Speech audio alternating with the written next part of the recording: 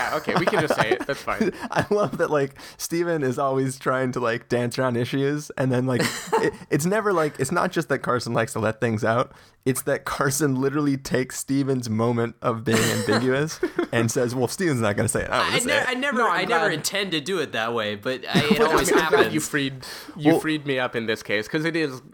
I don't think it's a big reveal. I feel like it's pretty early in the movie that it's hinted at least.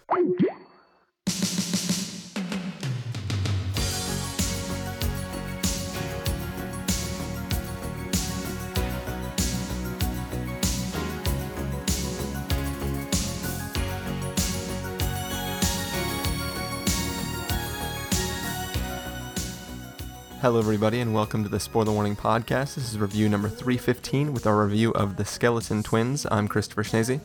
I'm Carson Patrick. And I'm Stephen Miller. And if you're joining us for the first time, the Spoiler Warning Podcast is a weekly film review program. Each week in the show, we're going to dive in, debate, discuss, and argue over the latest film releases coming to a theater near you.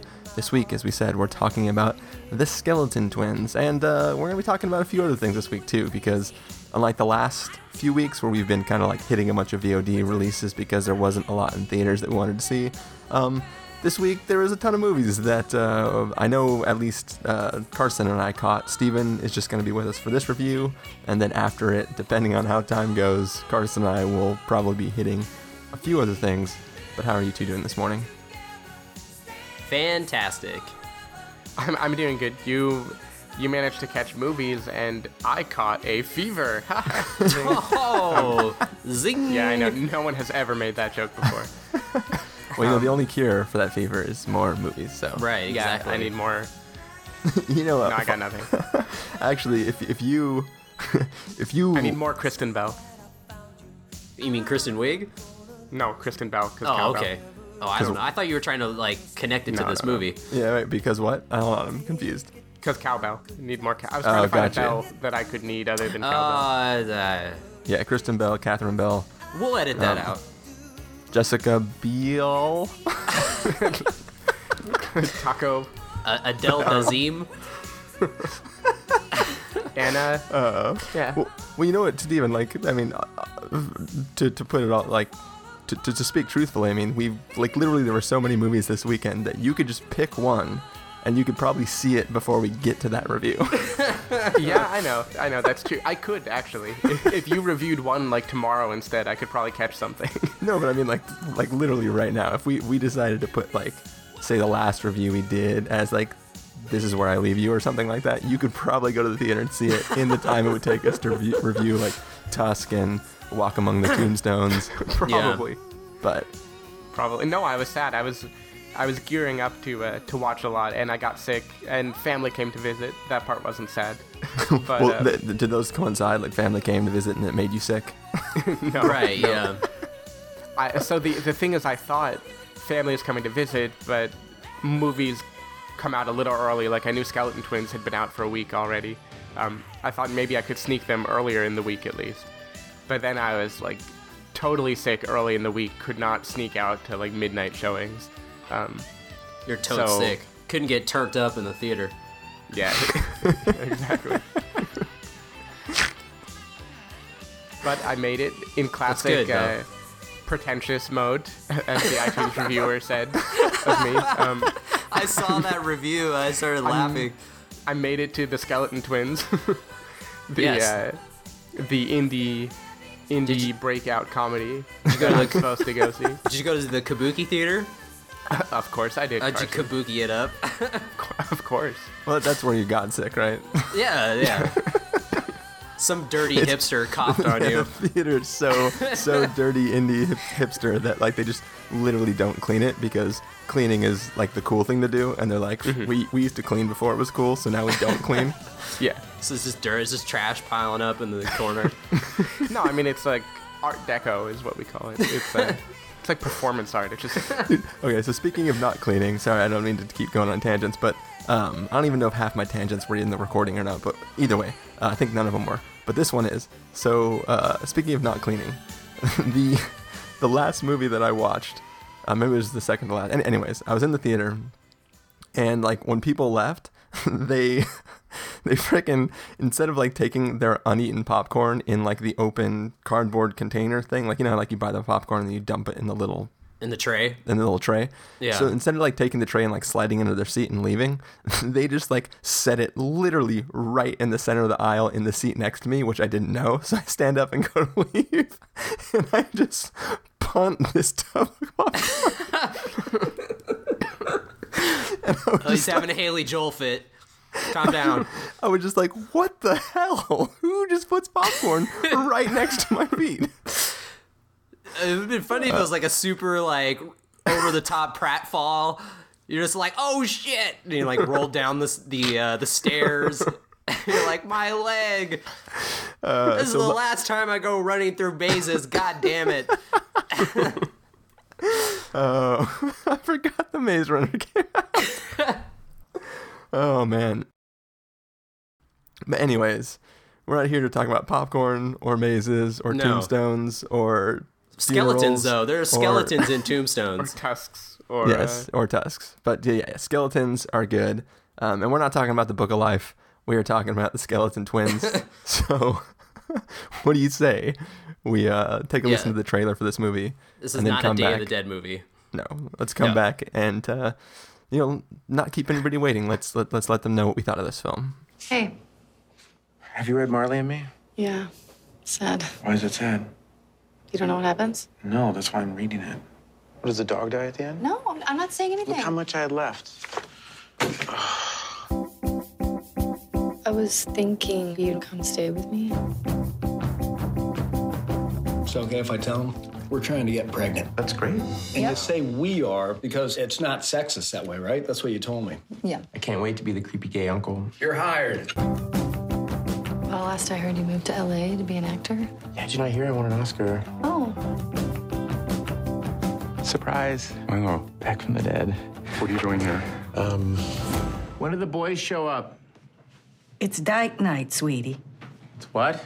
Dyke Night. You're my brother. We're supposed to be there for each other. I'm tired of you acting like you're the healthy one and I'm your special needs kid. I get depressed about my life. So you're not a famous actor? I got news for you. No one's a famous actor. George Clooney's a famous actor. Okay, George Clooney, I guess that's one exception. How'd we go 10 years without talking? Well, it's probably not worth talking about now. You have to tell me a secret. I slept with my scuba instructor. Maggie! Wouldn't it be easier just to tell Lance you're not ready to have a kid? What am I gonna do? I told somebody that I was in town. Don't freak out. Hi, Angel. Mother. Wow. You know what? You need to take the edge off. What are you doing? So much to give you this love in my heart that I'm feeling for you. Let them say we're crazy. What do they know? Baby, I say you put on something pretty. We're going out. And we can build this dream together. Dad always told us to stick together, no matter what. Nothing's gonna stop us. Nothing's gonna stop us. Maybe we should have a Dude's Day. I think your version of Dude's Day and my version are totally different. Awesome! Awesome! I have a very serious question for you. Mm-hmm. Will you go to prom with me? All right, so you just listened to the trailer for the Skeleton Twins, and basically this story is two siblings are sort of reunited after 10 years after the attempted suicide of one of the siblings. So, and it's sort of just them getting back in touch and them, following the situation. So, Carson, why don't you start us off and let us know what you thought of this film? Okay, well, I really enjoyed the film The Skeleton Twins. And I don't know where I was going with that, but there's the did I like it or not part of my review, and I think the movie had the potential to be very to be one of those indie movies where it's like, ooh, we're indie and we have all the problems in our film, and I think it does. I think it skates very close to being that movie because it is one of those indie movies where it's like they throw every problem that a person could have into the movie. You know, it's like suicide, depression, infidelity, and a bunch of others that I won't say because they might be spoilers. But yeah, they really just decide to like go through the gamut of the type of movies you'd see at like Sundance. But I think that I think that the skeleton, the Sundance is film that because the rays of the sun are so hot? Right, yeah. But yeah, like I think that it navigates these issues well mostly because of its cast. I think Bill Hader and Kristen Wiig in the film are really terrific. I always like when comic actors get to, kind of spread and do, more dramatic stuff, and it's always interesting to see that. And Bill Hader, especially in this movie, is just really, really terrific. And they really sort of keep you invested in the film and the characters, because it's a lot of really dark stuff in the movie, and I appreciated it for being, at least consistently dark. There's not a whole lot of happiness going on, and I'm glad that they stuck with that tone. That it didn't end or all of a sudden switch over to a lighter note. They are sort of navigating a tricky tone because they're going from scenes of potential suicide or attempted suicide, and then the next scene they're getting laughs, and I think that's hard to do, but they pull it off here, and they keep it from being I guess too maudlin. And I think that it also also kudos to the script, the writer and the director, Craig Johnson. I think he did a good job of doing that, as well as the cast. And it's just it's an entertaining film. Like, I don't think it's anything that is, best of the year worthy or something, but it's a good, you feel good coming out of it, as far as dark as it is. And I like the fact that, all the characters are this flawed and screwed up, and they're not particularly likable. And I like that they had those characteristics to them. So overall, I enjoyed it. I think the performances alone, it's worth seeing for that. So Steven, what did you think? Yeah, so I'm the one who requested this movie in true pretentious form over Tusk. And anyway, okay, so this film, like, I was definitely, while I was watching it, I was already trying to gauge, maybe too early on, like, do I like this movie? Do I not like it? Because it definitely hit all the, quote, indie beats, right? Like, it, you can't say it was a completely fresh movie. I mean, like, the premise, for one thing, it's another movie about a guy who tries to slit his wrists and is sent to live with his sister, who's in a repressed marriage with a nice but not exciting guy. Like, that's Little Miss Sunshine. And that's, I don't know. I mean, there are definitely plot elements of this movie that are lifted from other kind of similarly warm and fuzzy comedies. Yeah. And, like, it has the old flashbacks with grainy footage and nice music playing. Like, I don't know if the Duplass brothers had anything to do with this movie, but it felt super Duplassy to me. I think they were producers on it. Yeah, they're producers. Yeah. Yeah, that would make sense. And, like Carson said, they do kind of throw everything at all the characters. Like, there's suicide, there's alcohol, there's fear of growing up and having kids. Fear of suicide and alcohol. fear of suicide. There's a gay character, which, maybe in 2014, maybe this shouldn't be surprising, but because it is surprising, then it's kind of like another indie twist to put in things. Right. And then they all hate their mother. Yeah, who all hate their mother. And so, like, there's so many things about it that I should have wanted to roll my eyes at the cliche, but I feel like they pulled off the cliches super well in this movie. And that pretty much comes down to the strength of Kristen Wiig and Bill Hader. Like, I think people who have been calling this a breakout performance for them are dead on. Like, Bill Hader especially, like you said. I mean, he plays a gay character who at first felt flamboyant to the point of this is just going to be Bill Hader cross-dressing. Like it's going to be like Stefan. Yeah. Yeah. Although like not as crazy.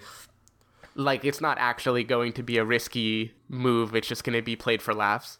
And it totally wasn't. Like, by the end of the movie, he was a very fleshed out character in my mind. And his mannerisms were completely believable. I thought Kristen Wiig also did great as this, like, kind of unassertive, complacent person who's having a hard time but doesn't know how to express it. I thought their dynamic, especially showing, like, brother and sister getting to know each other again and making each other laugh, was just totally dead on. I mean, even if some scenes felt like a little too warm and fuzzy with the way they're laughing and reminiscing about stuff, I completely believed them. And, like, Ty Burrell, I mean, what a risky role for him to play. Like, I was pretty surprised. I can't really spoil who he is in this movie, but I was pretty surprised with where the movie took his character. Like, he was definitely not someone that I expected to see in a comedy, even kind of a dark comedy like this. Yeah. Well, that's just another notch on or check off the indie beatbox. But that's the one I didn't say because it could be a spoiler. What's kind of funny though is you have an idea that is who his character is, but like for me watching the film, like I recognized that, but I didn't think much of it until the film actually expressly states the context for it, and then I'm like, yeah, that. and what I think, the reason I think it's a risky role is that he's not just portrayed as a villain or a bad guy. Like it's a role where he's a sympathetic character who's also like James Franco in Palo Alto. That's probably a spoiler. It's also like Bill Hader's. But no one saw Palo Alto, so it's okay. I saw it. I'm planning on seeing it. They only showed it in Palo Alto, so yeah, obviously. No, I was gonna say, but like, I feel like Bill Hader's character, you know, like in that situation, he's like all for it. Like when it happened, you know. Yeah. It wasn't like it was scandalous, but it wasn't against his will, I guess, or something. I don't know. Yeah, and so I think that's actually kind of what I felt, which you could say is an indie trope too, while watching this movie, is there's no one to root for in the sense that you think they're great people who make great decisions. Like pretty much everyone, even things played for laughs, like Carson said, this is a pretty dark movie. And there's plenty of stuff where people are just doing like crappy things to each other. Yeah, I mean, I can't say it was a perfect movie if I try to sit back and be objective about it, because except for the fact that like it had terrific acting from people that I'd never seen terrific acting from before. It didn't really do anything new, and it wasn't like ultra subversive, but I think kind of like I feel about Jeff Who Lives at Home or those Duplass brothers, where it's just like they get the soundtrack just right and they get the characters right, and there are melodramatic moments, but when you're absorbed into it, then you're pretty cool with letting those happen. Like you're happy to be along for the ride. And this, I definitely felt that. I felt like I could float through this movie pretty happily. In the end I liked it. I didn't think it was amazing. Like it's not going to make any end of the year lists probably, but I thought it was a great way to spend 90 minutes. I think well, I was just going to say, I think the one purely likable and nice character in the movie is Luke Wilson, who is very, very, very, very funny in this movie. Like every scene he's in is like hilarious. That was one of the things I was going to bring up is like Luke Wilson. I mean, my favorite role of his is this episode of The X-Files where the episode is told from Mulder's point of view and Scully's point of view, and he plays this cop, and when Scully's telling the story, he's like this like very charming like Southern police officer, and then in Mulder's view, he's like this hillbilly with like messed up teeth. And that's like my favorite role of his, but like this is a close second. Like, yeah, no, I didn't list him for fear of just listing off everyone in the movie, but I thought his character also I thought was going to be one note and played just for laughs at the beginning, but he was totally like he was hilarious in the movie, but he was also like sympathetic in the movie. You don't just feel like, oh, you're so naive and stupid. You think like, yeah, this is a real person who doesn't deserve to be treated this way. You think you're so naive and stupid, but you're just bless your heart for being naive and stupid. Bless your little heart. Yeah.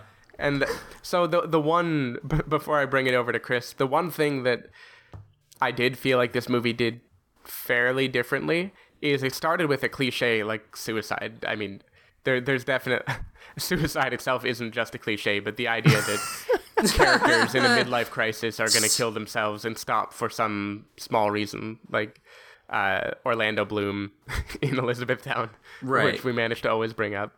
Of course. Like, that can be a cliche if it's just used as, like, a little element of the story. But this film definitely lays it on heavily, like, through multiple characters and their history, to the point where it's kind of a different treatment. Like, it's more a movie about suicide than it is just a movie where a little premise to get the ball rolling is that somebody wanted to kill themselves. So I did think that was interesting. It lent, like, a little more of a darkness to it, that it was this recurring idea in the movie. It's not done in a wacky way. Like Elizabethtown was wacky, like him putting the knife on the the exercise bike or whatever.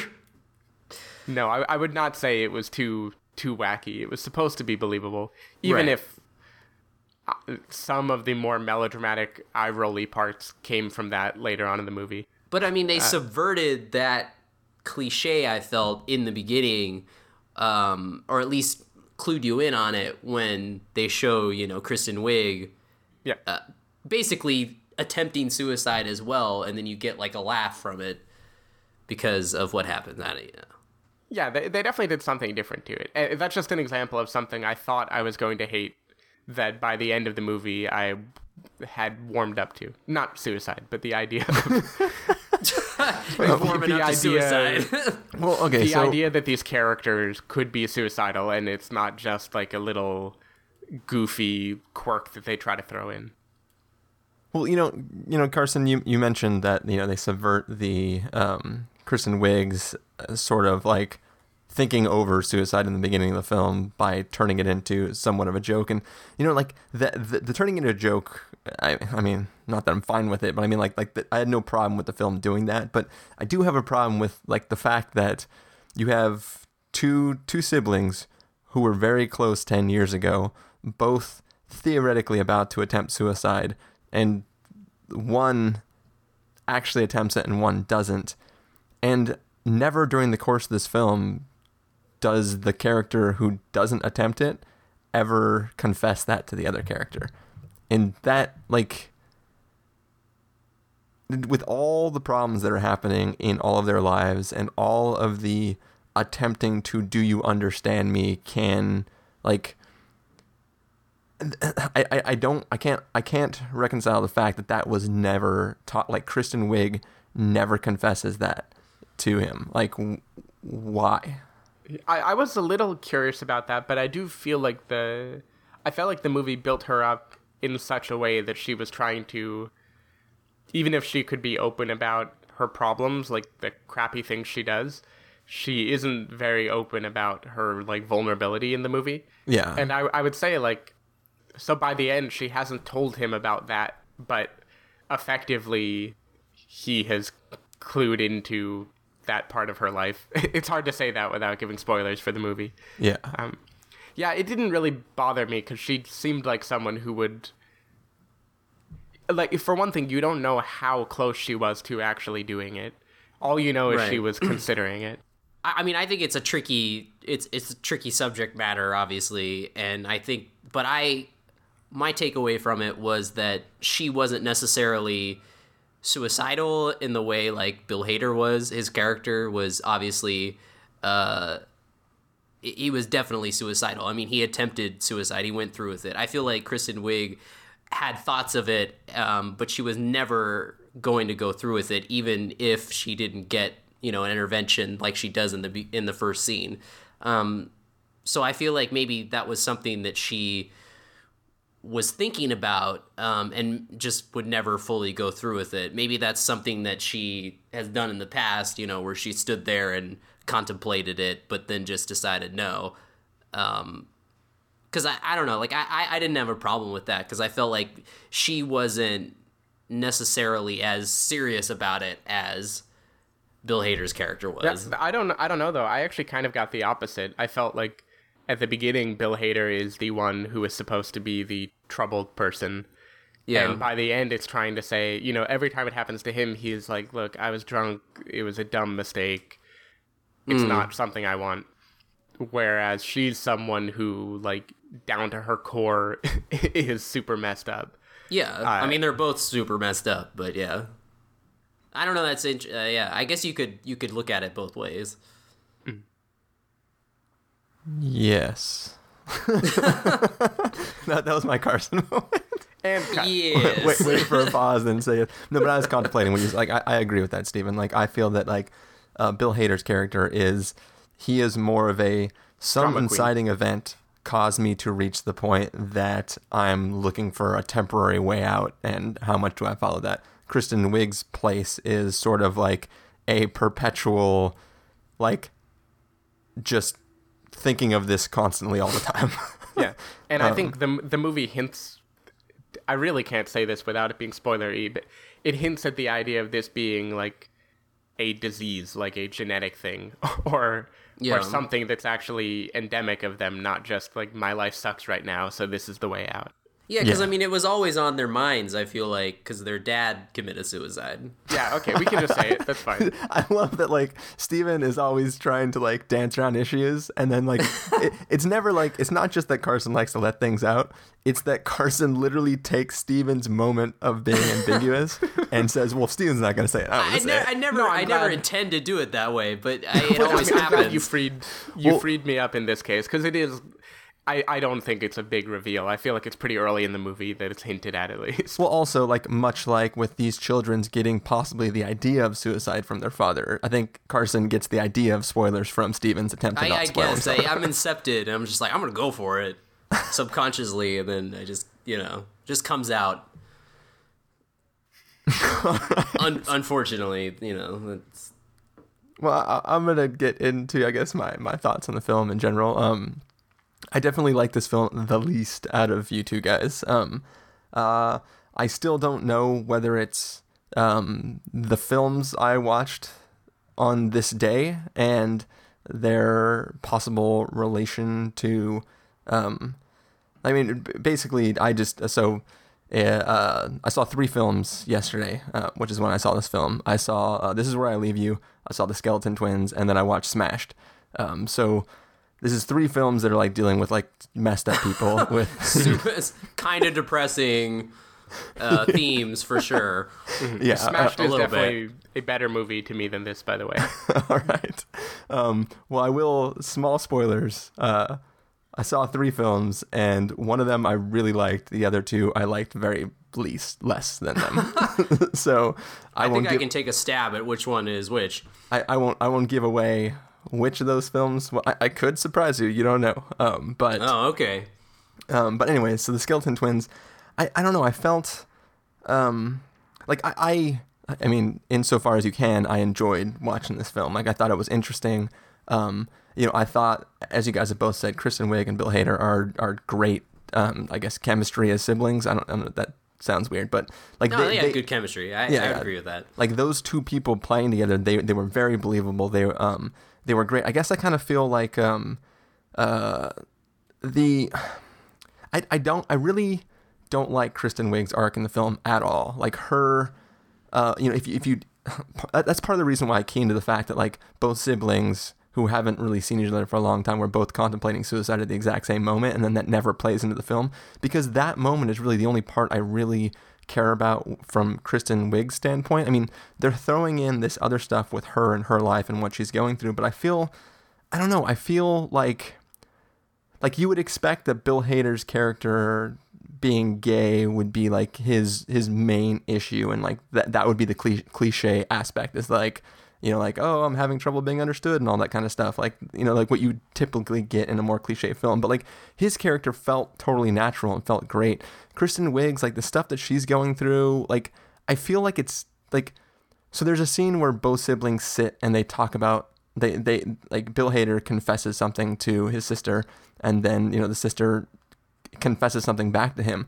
That was the perfect moment to have that suicide talk. Like in that moment would be perfect. But instead, what we get is this other like subplot of Kristen Wiig and what she does with these like people that she's interacting with. And like it was in the trailer, by the way. Yeah, it was so in the trailer. Okay, yeah, it was. Yeah. So she slept with her scuba instructor, and you know, we find out that she may have slept with other people. Like, so her infidelity is her big thing, and I don't know. For me, that's not interesting. I mean, that's there. I don't know, something about it. It's played for, like, it literally is played for a joke, and it is not really.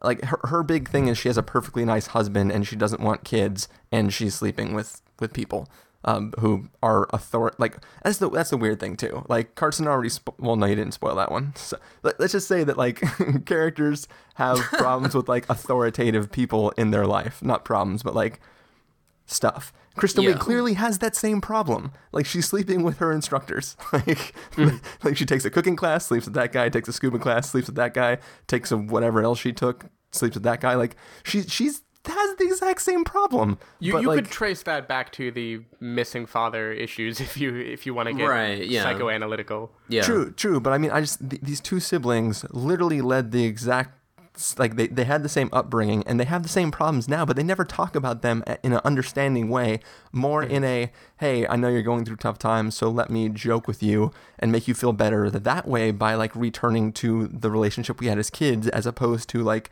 saying like, hey, I understand what you're going through. I feel the same way you do. I've been in the same circumstances as you. Like they sort of all just deny each other's problems. Like, other than her getting a call that her brother was admitted to the hospital because he attempted suicide, like, she never talks to him about it for the rest of the film. Like, there's no, it's like, hey, you can crash on my couch for as long as you need to. It's never addressed. It's never, she's never like, save for maybe like all the way at the end of the film where they have to come back to some things. Like, I don't know. It's, I thought halfway through the film, something happens that makes her confront him about like, are you going to, I don't remember the exact word she used, but I felt like they brought it up.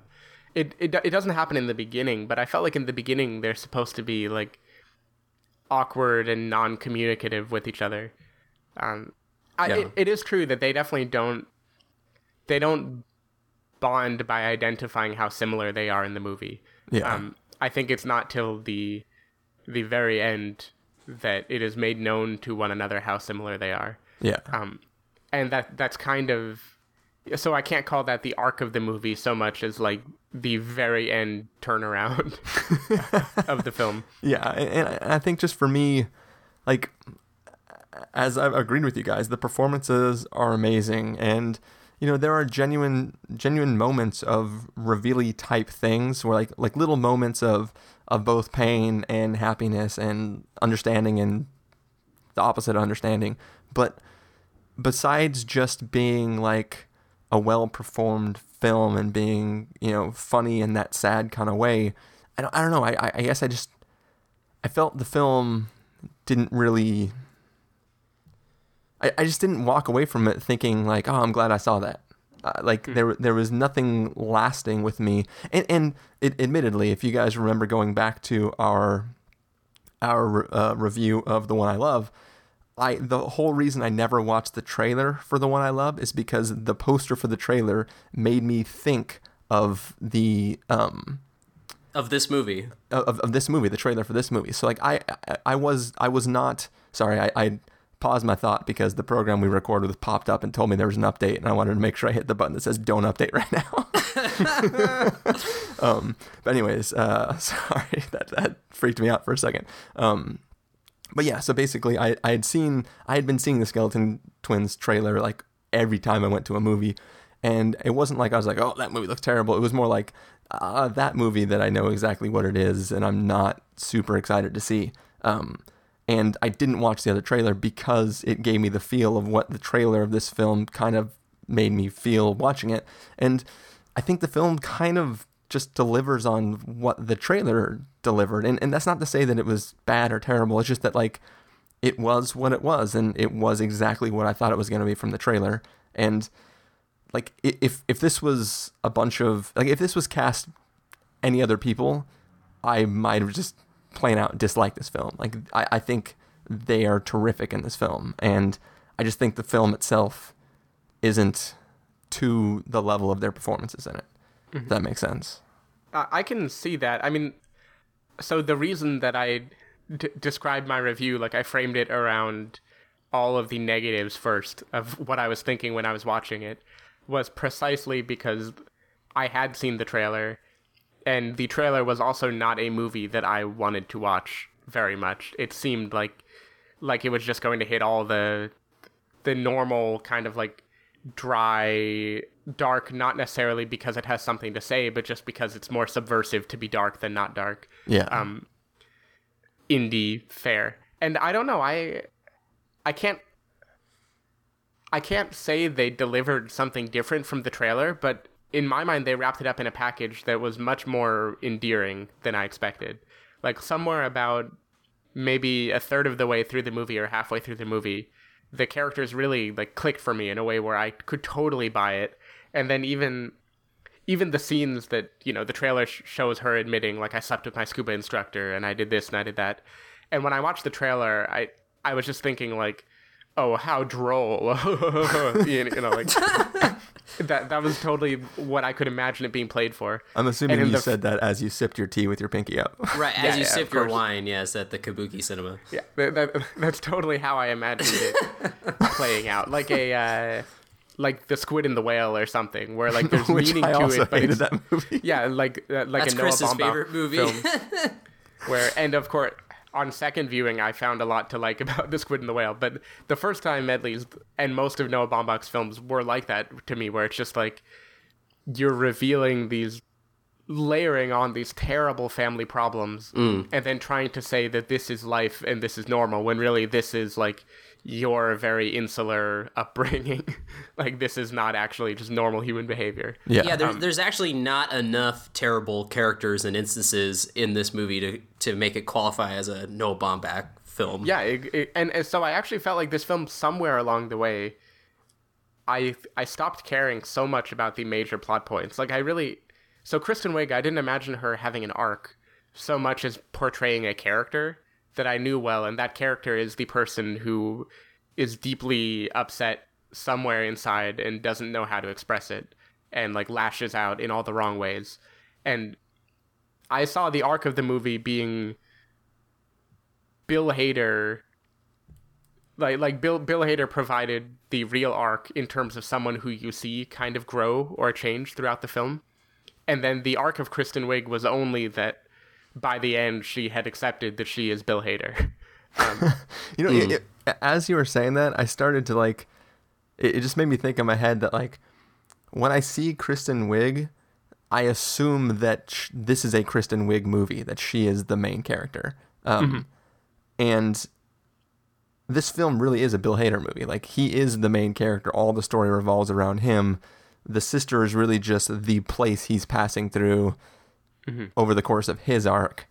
Yeah, and I think what she serves in the film, and it hints at this with flashbacks. There's a scene that they keep flashing back to, which gains some significance at the end, but they keep flashing back to their interactions together.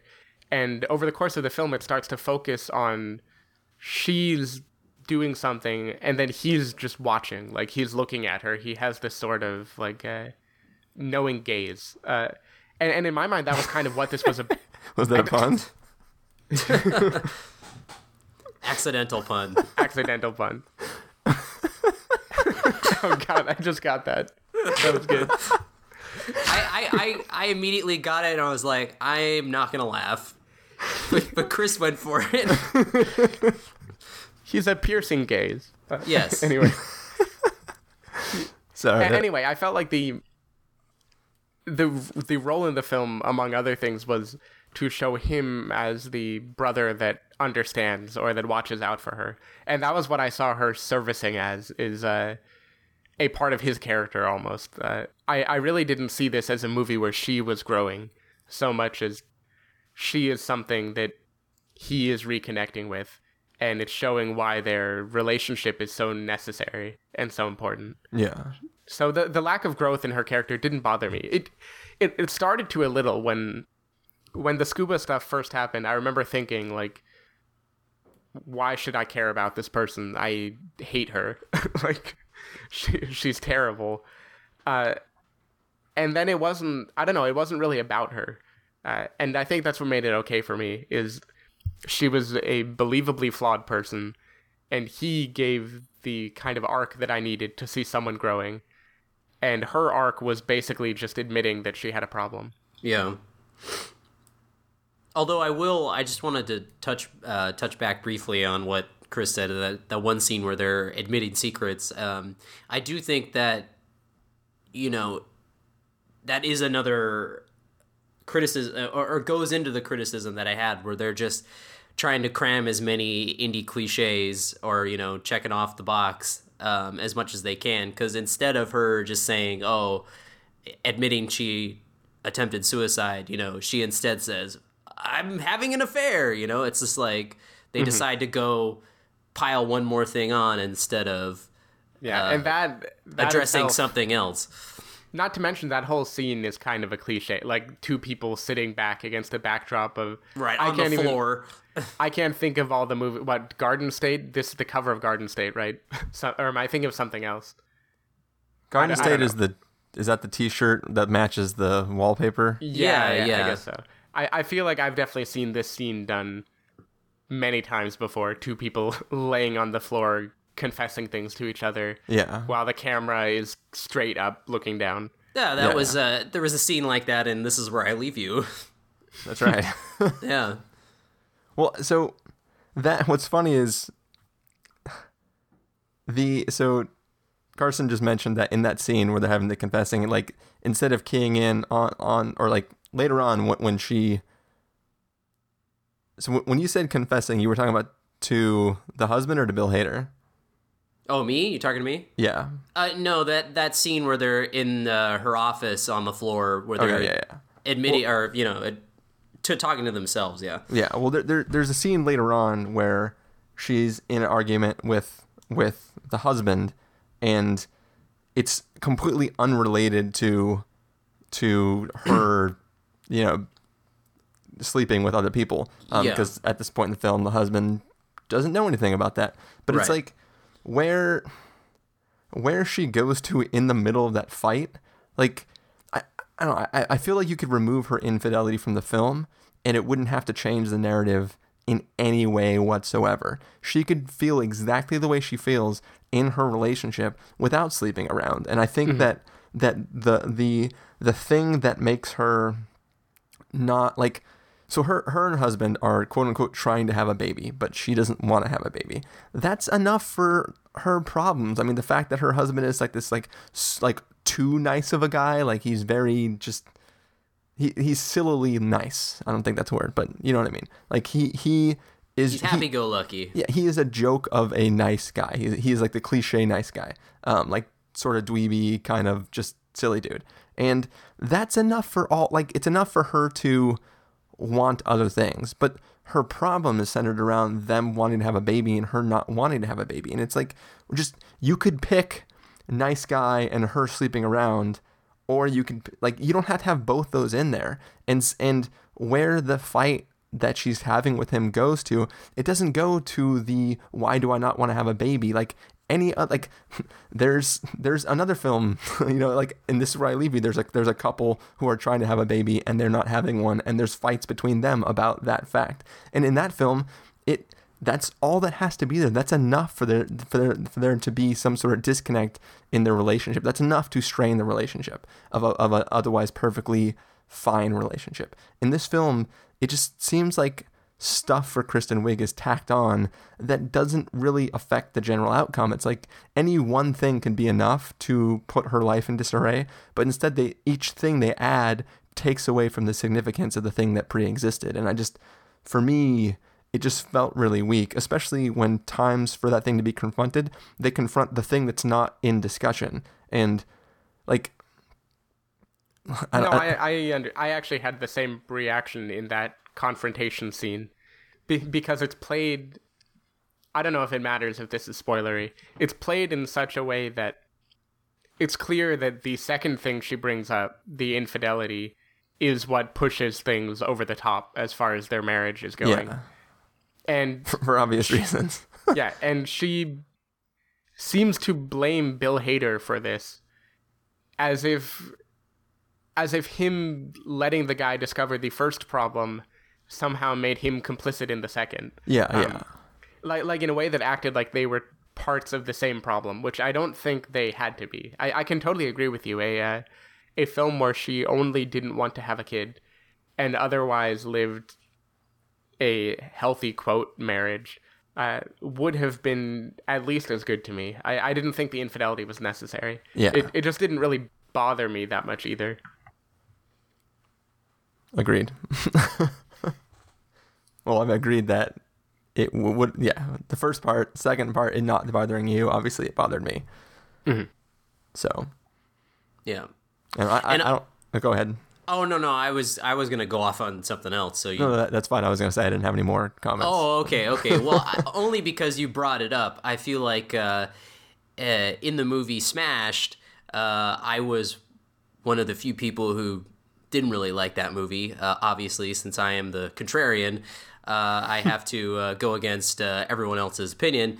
But no, I legitimately think that, in that film, there were obviously other movies that tackled that subject matter a lot better, in my opinion. I kind of felt the same way that Chris felt about the Skeleton Twins, where Mary Elizabeth Winstead in that movie gave a very outstanding performance, and the movie wasn't up to her level of her performance. And I feel like that in terms of like indie beats checking off the box and stuff, I feel like Skeleton Twins does a better job of doing that, at least. But I did kind of feel in the same camp where the performance in that film outshone, whatever, the movie itself. But it doesn't matter because James Ponsoldt, I think, is a talented filmmaker, and he obviously went on to make The Spectacular Now, which is an amazing film. So yeah, I do silver lining. I'll agree, by the way, with both of these movies, which I very much liked Smashed, and I enjoyed this movie, and I also agree that the performances are better than the film. Yeah. For both of them, it's just in my mind that doesn't bother me so much. I think when their performance is enough that it can make me be invested and ignore some of the tropes, then that is like enough for me to like a movie. And I can't comment yet on Smash because I set up a 2 dislikes and 1 like. And if I comment on the film as a whole, that will spoil whether or not I like the third film in the equation.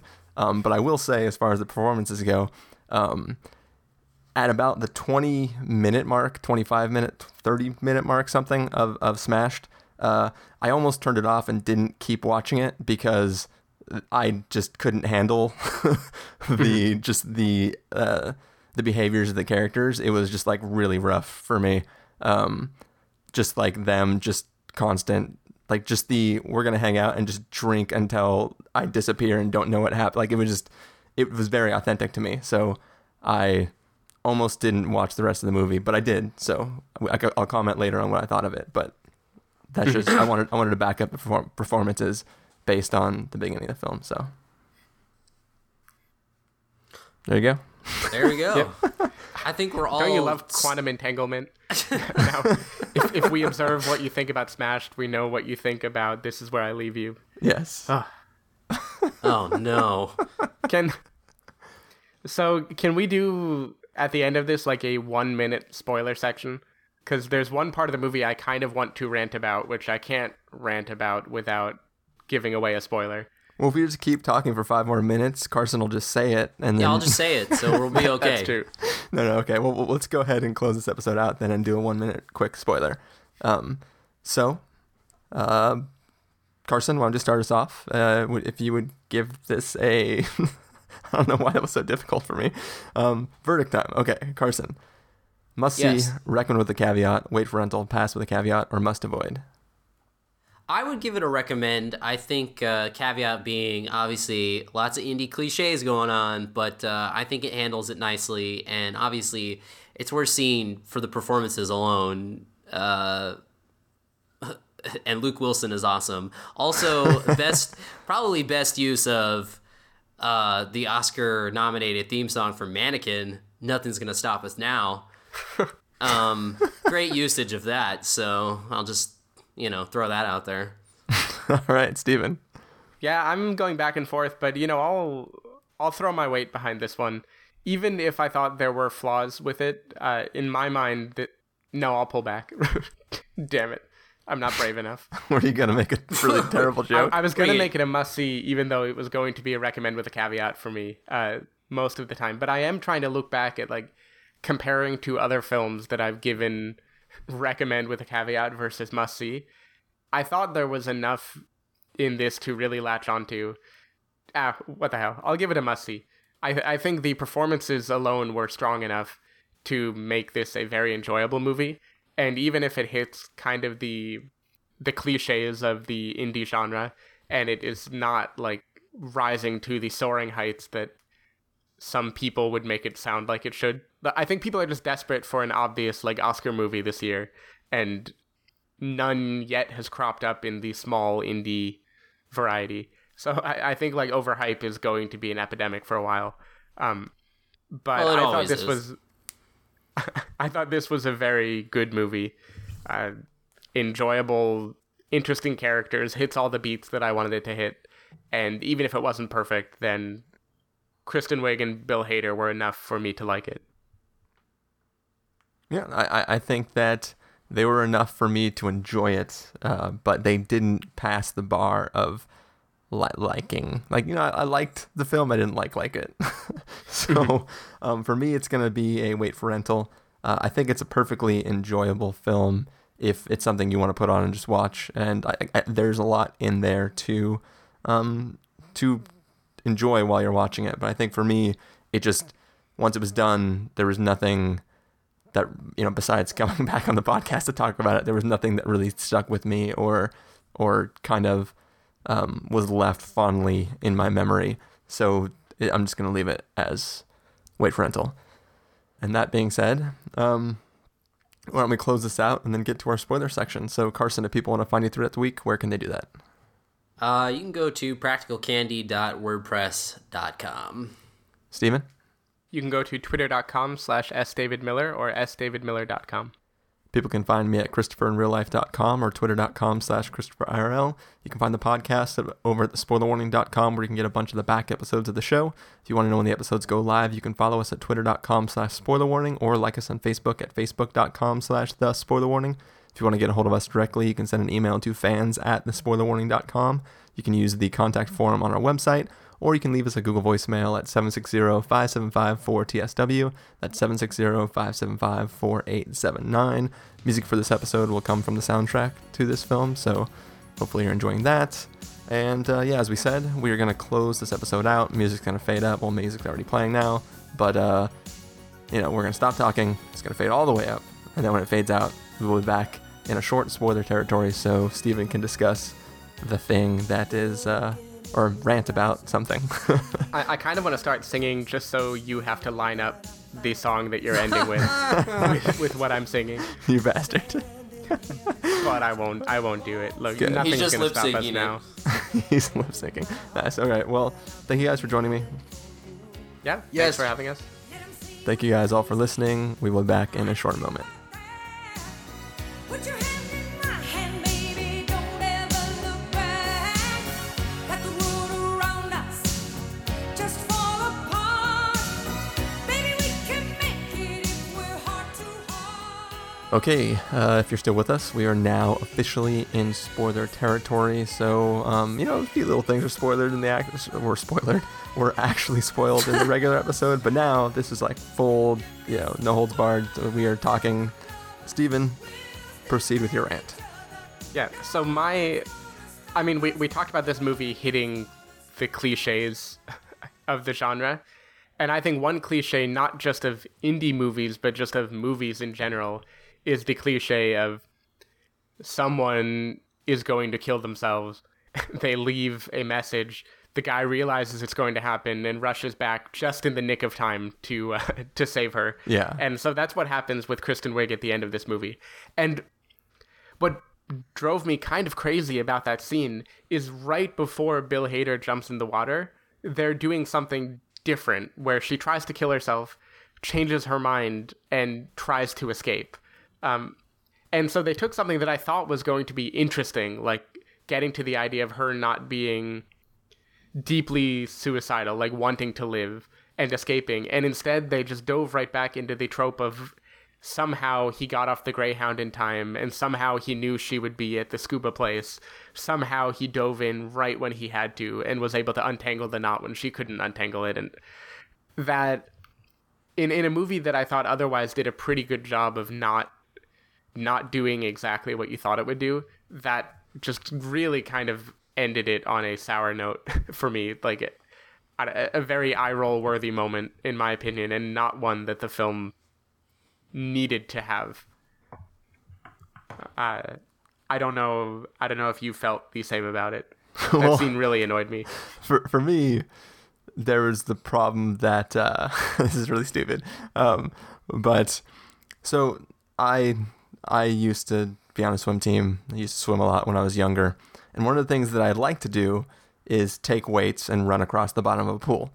I also liked to attempt to, like, not really attempt, but like basically, so you're running across the bottom of the pool, you can't make it all the way, but you can push off the bottom, reach the surface, get another breath of air, and then go back again. So we don't really see how deep. I mean, it's a scuba class, so you would assume there's like a diving end of the pool, but we never see how deep. But I kept thinking that, like, it's just two weights. Like, just push off the bottom. Yeah, you just push. Well, you push don't have off to the flap bottom. your arms. Well, also she's right next to the edge, so all you have to do is push up high enough to get your hand up to the edge, and you can pull yourself up. Plus, she didn't like tie the weights at her weight. She tied the weights to a rope, which is then tied around her. So, like, rather than, like, there's. The other thing I used to do when I was little is have other people tie me up and push me into a pool because I was really obsessed with Houdini, and I really wanted to be an escape artist. I did it also with like kids' handcuffs too, and I'd have the key on me and I'd like pull myself out of it. Basically, what I'm saying is her situation was not life-threatening. At the point where she changes her mind, she could have easily saved herself. I feel like you revealed a lot more about yourself than I was expecting. I was just gonna say that. In the spoiler territory. Is everything okay? Everything's fine. Okay, good. Well, fine enough. Now we know why Chris really liked Now You See Me. Yeah, I mean, there's the problem that I haven't been getting any of these auditions I've been going to. But anyways, that's normally I have that exact problem of, like, there's no way he gets the message, interprets the message, gets off the bus, goes to the exact place she is when she could have tried to kill herself any number of places, especially since we established that her preferred method of killing herself was swallowing pills. Like, it just didn't seem like there was a good way for him to figure out where she went. Go ahead.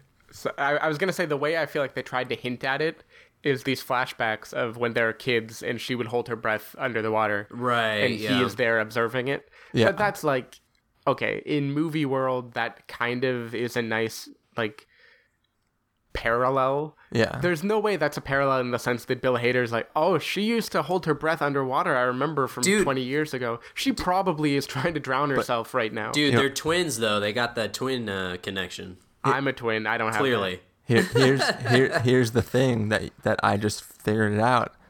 this is why it works. Because she didn't have the scene where she confessed that she was going to swallow pills at the beginning of the film, he wasn't confused by the multiple options of how to kill themselves. Right. Though there is the problem that their dad jumped from a bridge, right? Right. So the dad jumped from the bridge. Bill Hader at one point is standing on a ledge about to jump off of a building.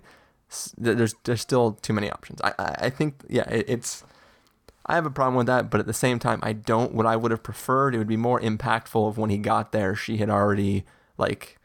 I don't know, partially drowned. If he had to like resuscitate her and then get her back, that would be better, because the she changes her mind, she's struggling, he jumps in to help her struggle and then saves her, and she never has that moment where like she thinks this is like, I mean, obviously she thinks this is it when she can't get out, but like there's I also think we've seen that so many times in movies where it's like I want to off myself and then, you know, oh, JK, I don't. Yeah. It also would have been extremely confusing for her if the person who saved her was the scuba instructor. Yeah. Is it sad that I almost wanted her to die? Well, no, I think it would be better is a terrible word to use in that phrase, but I think that the story as a whole would be a lot stronger if, like, she does, and that, like, the way that would work out for the brother, the way that would end her story, like, I think it'd be a lot more impactful than, like, you know, you untied the weights from me, now we're theoretically happy moving forward. I don't know. Because if she had died, then her role as a character in the brother story would have been more clear, rather than her role as the central figure with an arc who grows in the end. Yeah. And I feel like the movie... I feel like the movie would have been better for it. Of course, it would have been very dark. Yeah. But I still feel like it would have been a better movie. It also would, like... I mean, they are the skeleton twins, and, like, her, like, tethered to the bottom of a pool, having died, juxtaposed with the image of the skeleton laying at the bottom of the pool. There, you could do some, like, symbol, like, not joking at all, like, there is inherent built-in symbolism from images throughout the film that, like, would be semi-poignant. It is I'm not trying to say that. I realized as I was saying it that it sounds like I'm making a joke, but I mean, like... No, I think you're right. It could be very poignant if someone actually died at the bottom of the pool like that. Yeah. I feel like it wouldn't be a skeleton. The pool janitor would have really had to drop the ball on that one. You know what I mean? He comes back like 10 years later. Shit, there's a skeleton. Well, the big twist of fate is that the janitor is actually Kristen Wiig. And since, the scuba instructor quits teaching scuba class because he no longer has a girlfriend, and nobody else used the pool except for the scuba team. And now that she's not cleaning it, it's... Yeah. Well, what would have been officially indie is if Bill Hader was actually schizophrenic and Kristen Wiig was just all in his mind. Yep. Kristen died when she was 15. It would be a tale of two sisters. Right, exactly. So related to that scene, the other thing that kind of, it didn't bother me, but it was a little weird to me, is they get in a big argument after Luke Wilson finds out that she cheated, and she's shouting at Bill Hader's character, Milo, about how he's such a screw up and blah, blah, blah, and she uses this insult to him of, next time you should have cut deeper. And I was so sure they were going to break, like, a few seconds later and laugh at how stupid that was. Like, I felt like the camera was even playing that. Like, it lingered. Some people in the audience snickered. She looked like she had, like, a smirk. And then it wound up just being, like, super hurtful, and he storms off. And I thought that was, like, such a cheesy line. I don't know. I feel like no human being would say, you should have cut deeper, and the other person just thinks, like, oh, she means it, she wants me to die, and then leaves, and that's it. Yeah, but I think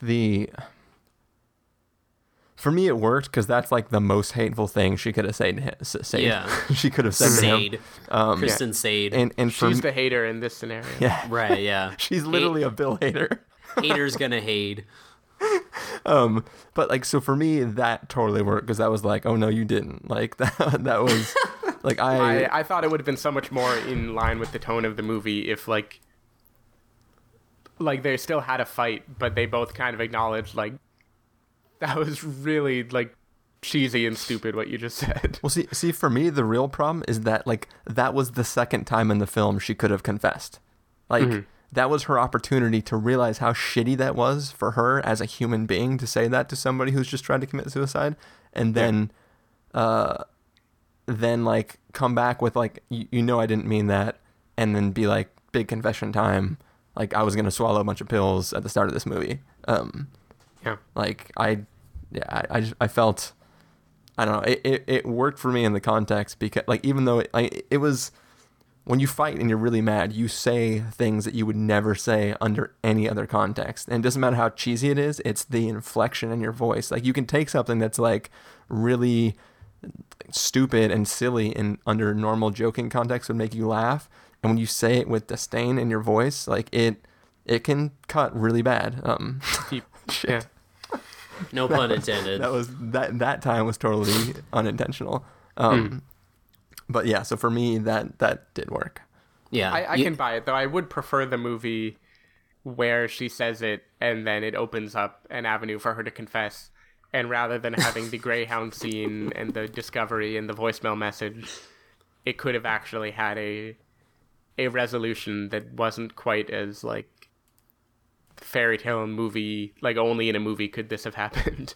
Yeah. You know what? I just thought of something that I mean, this doesn't excuse the silliness, but we talked about earlier about whether or not at the beginning of the film she was really contemplating it.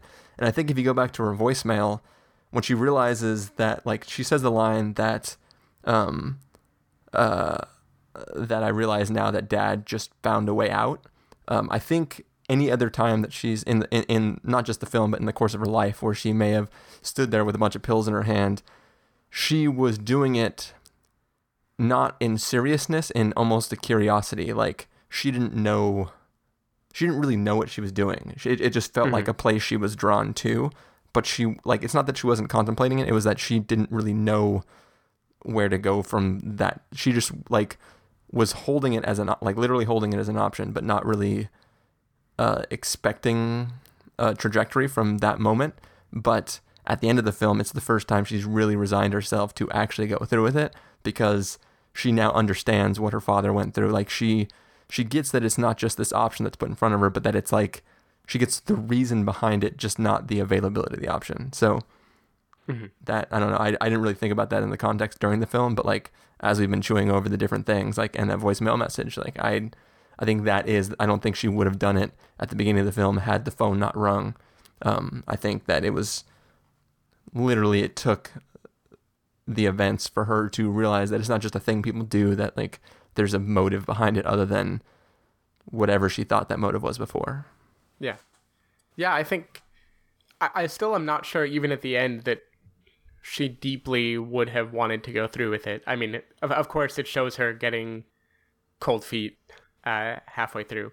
I kind of read her character more as someone who, partly because of their father, but even predating that, was just a fascinated with morbidness and dark things and like kind of morbid fantasies, and that's just kind of a thing about her. And I saw like all the suicide attempts as being mostly out of that kind of like a curiosity. And in the flashbacks, then Bill Hader is kind of seeing that too in her, like kind of understanding it. But maybe I can see that is kind of an arc. By the end, she learns why she really wants to kill herself. That is a dark arc for a character. Yes, it is. But I don't know, I just kind of yeah. I do agree. I didn't think she was, in the beginning of the movie, I didn't get the sense that she would have followed through with it. And I also got the sense that this is something she contemplates a lot in this same sort of like half-hearted way. Yeah. All right. Anyway, the last thing I have to say is I'm sad this movie took this name because now the documentary about Mary-Kate and Ashley can't be called The Skeleton Twins. Heyo. Zing. Boom. Just like this film, you take deep moments and swallow them up in silly jokes. Yep. Zing. All right. Well, I think that'll do it for this episode of the podcast. So stay tuned for other reviews that will be coming in the feed sometime coming at you after this one. So till next time, I don't have a closing catchphrase. So later. Bye.